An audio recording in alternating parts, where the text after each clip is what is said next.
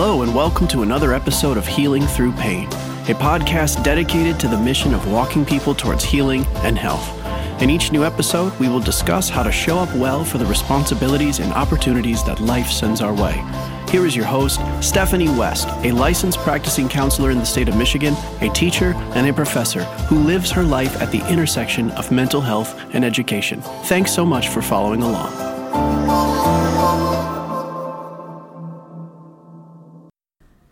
If we look at the number of this episode, it's 105, and that would mean that we've, in essence, gone an entire year of 2 episodes per week. Last week was episode 104, and so I just wanted to pause and take a quick moment to kind of just reflect on how cool that is, right? This starts as a passion project and it gets to be around for a year undisrupted. You know, in spite of the fact that many big things are going on in life, this has been a project I get to keep pouring into, and I am starting year 2 here and I'm going to continue to pour into it because it gives me an opportunity to speak about things that I love so much. And one of the areas that I love, and that's going to be kind of the next couple of episodes, we're going to be focusing on physical health and having respect for the opportunity to have health in our lives, because believe it or not, that's not everyone's story. Maybe even some people listening to this are acutely aware of their own struggles in the domain of health, whether there's physical limitations, whether there's disabilities, whether there's some sort of diagnosis that holds them back. Health is such a precious, precious piece of our life if we have it. And I worry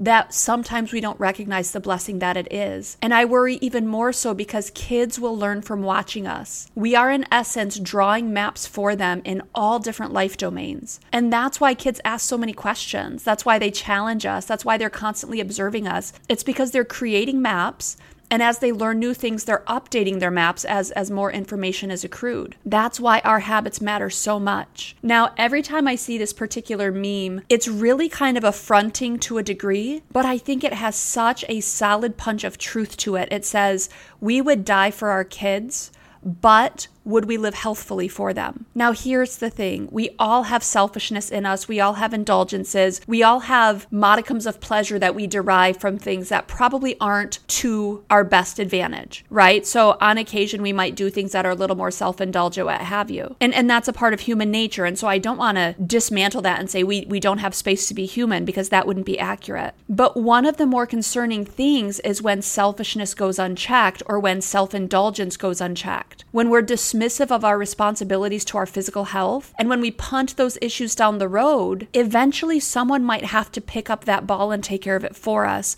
because we are not doing it. Now, I've shared often that I come from a rampant unhealth in my past.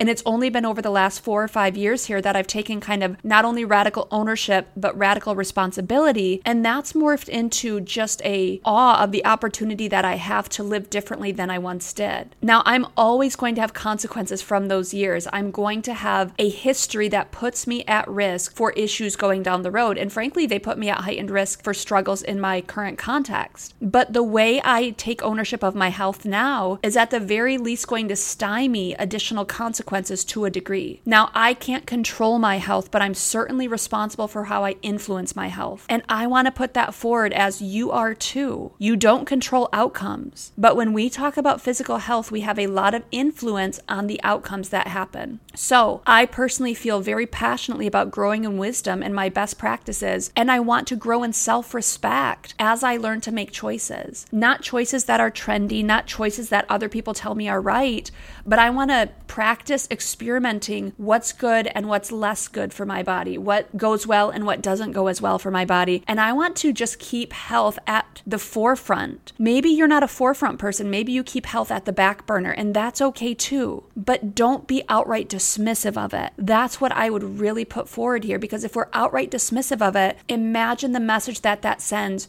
to those who are watching. Now, when we talk about physical health, there's a lot of places to go with it. We can talk about sleeping practices. And I think that's another episode where we could really dive into sleep hygiene, which is so important. One of the pieces of sleep that for me actually matters most is really there's no such thing as catch up. If you consistently deprive your body of the sleep that it needs and you punt it kind of to the weekend and say, well, I'll catch up on the weekend, scientifically, that's not a thing. If you are systematically depleting your energy by not stewarding your sleep well, there are going to be consequences for that. Just related to even long-term disease, we understand that the brain is doing its kind of purging practice every night. If it goes through the entirety of the REM cycles, if it goes through the entirety of the 4 stages of sleep, in the final stage, it's like your brain is a sponge and it's squeezing out the toxins from the day. If we don't give it adequate sleep, we're not giving our brain enough time to reset and purge itself of the toxins of the day prior, and an accumulation of toxins in the brain over time, you can assume that that's not for our betterment. So sleep does matter. Now, nutritious eating, it really matters. There isn't a right way or a wrong way. There are so many frameworks that we can pick up, but there's got to be some structure. One of my favorite stories is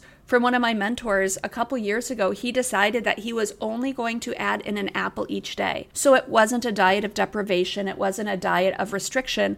It was a diet of bringing healthy eating practices into awareness. And so he added in 1 apple each day, and his commitment was to do that for a year. And if I remember his story correctly, over the course of a year, he lost 80 pounds because bringing it into daily awareness kept him responsible. It kept him on track.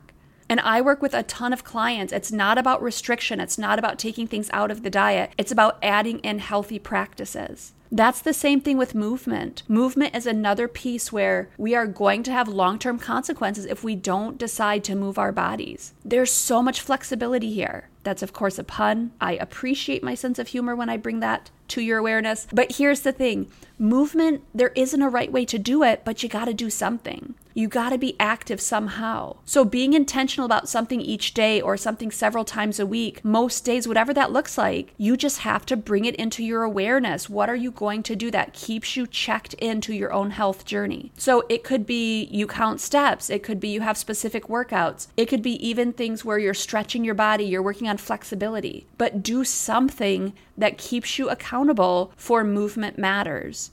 Bring in things into your diet that keep you accountable, that nutrition matters. Bring in some sort of habit that keeps you remembering that sleeping practices matter. Now, one of my favorite pieces about movement is I think culturally we've done a good job of trying to convince people that it has to be intense, it has to be intense, it has to be intense. And so it's kind of like that go hard or go home mantra. But if you get into kind of the nuts and bolts of movement, walking is one of the coolest things you can do to aid health. So once upon a time, I used to actually run quite a bit, and it was on the treadmill, which just is not great for my joints. And so as I kind of got older, I decided that's not what I was going to do anymore. But if I were to work on jogging or running, let's say a 10-minute mile, or I would walk a 15-minute mile, it would be the almost identical calorie expenditure, but one of them takes more time, which is really good to understand because one of them puts a lot of wear and tear on my body, and one of them can be very, very restorative. And so you do not have to be intense to have some type of healthy movement in your life. Just get out there and move your body. Now, the fourth place, and I camp out here with clients a lot because as it relates to physical health, this is a place we can get wins in pretty quickly. And that's just daily practices of hygiene. So if I have a client who's coming in and they're kind of just really dysregulated and they don't have a lot of wins going on in their day, we talk about how many showers do you want to take a week? We talk about, are you willing to brush your hair every day? We talk about things like brushing their teeth. We talk about things like hydration. Those are great places to get wins. And the point is, whether it's hygiene or movement or eating or sleeping or hydration, it all matters. It all accumulates towards health, but not focusing on it also potentially puts us at risk for unhealth. Now, I want to kind of transition back into the idea of kids. We need to consider each of these areas because we are in essence inviting kids into what healthy looks like, or we're inviting them into not appreciating health, not understanding health, and not having maps for walking forward in a healthy way. When we disregard health, where would our kids learn it? Now, I want to give a caveat here. There will be ebbs and flows. We will have seasons that are low stress and we can check into goals and we can be intentional with health. And then there's going to be other seasons where maybe it's not at the forefront. and that has to be okay. But that's why in seasons of low stress, you have to take health seriously. I have a client right now who has been walking a cancer journey with her husband for the last 15 months. And this last session, well, really it's been the last couple sessions, she's talked about her physical health and just how dissatisfied she is with herself right now. And I said to her, where would that energy have come from? Like, honestly, think of what this last 15 months has been.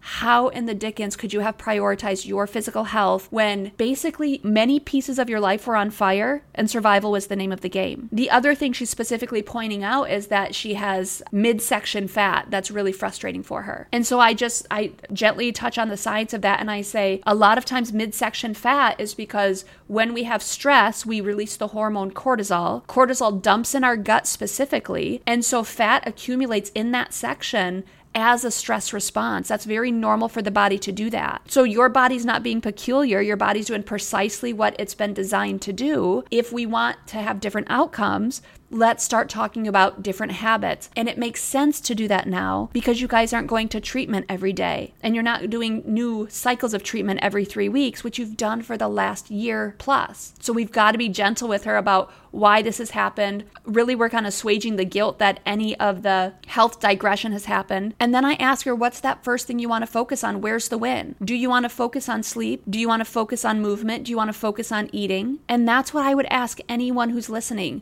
Are you feeling run down? Are you ready for a change? Do you desire better overall health? What is one area where you can be intentional? Pick something for July and say, this is the area I want to focus on. You don't want to do it all at the same time because that is a recipe for burnout. But think of it. What's one area of physical health and wellness that I could get a win in for the month of July? And then once that's locked in, might I add something in for August? So maybe July is hydration. Maybe August is adding in an intentional amount of fruits and vegetables each day. Maybe then September is shutting off screens a little bit early and getting to sleep a little bit earlier. By times you go 6 months into tiny little tweaks, you've rewritten your intersection with health. And you've really shifted, for anyone who's watching you, their understanding of, hey, this person is making different choices. They're reaping the benefits. Maybe I could do that too. Get Healthy Quick schemes are just that. They're schemes. They might reroute our habits for the short term, but rarely do they rewire our thoughts and our actions and our emotions in the long term. And that's why kind of systematic tweaking is the place to land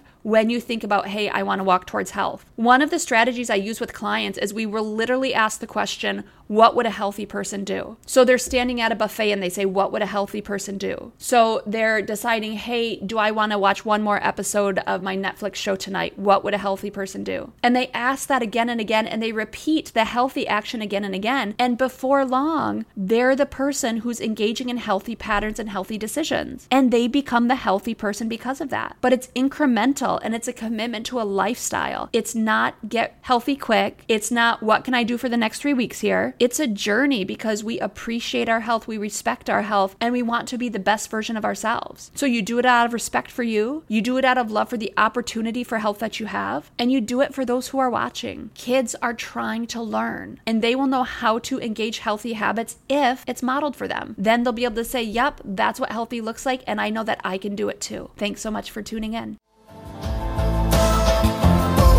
Thanks so much for taking the time to listen. Please share this content with friends and family. Feel free to connect with Stephanie at healingthroughpain21@gmail.com. Until next time, be well.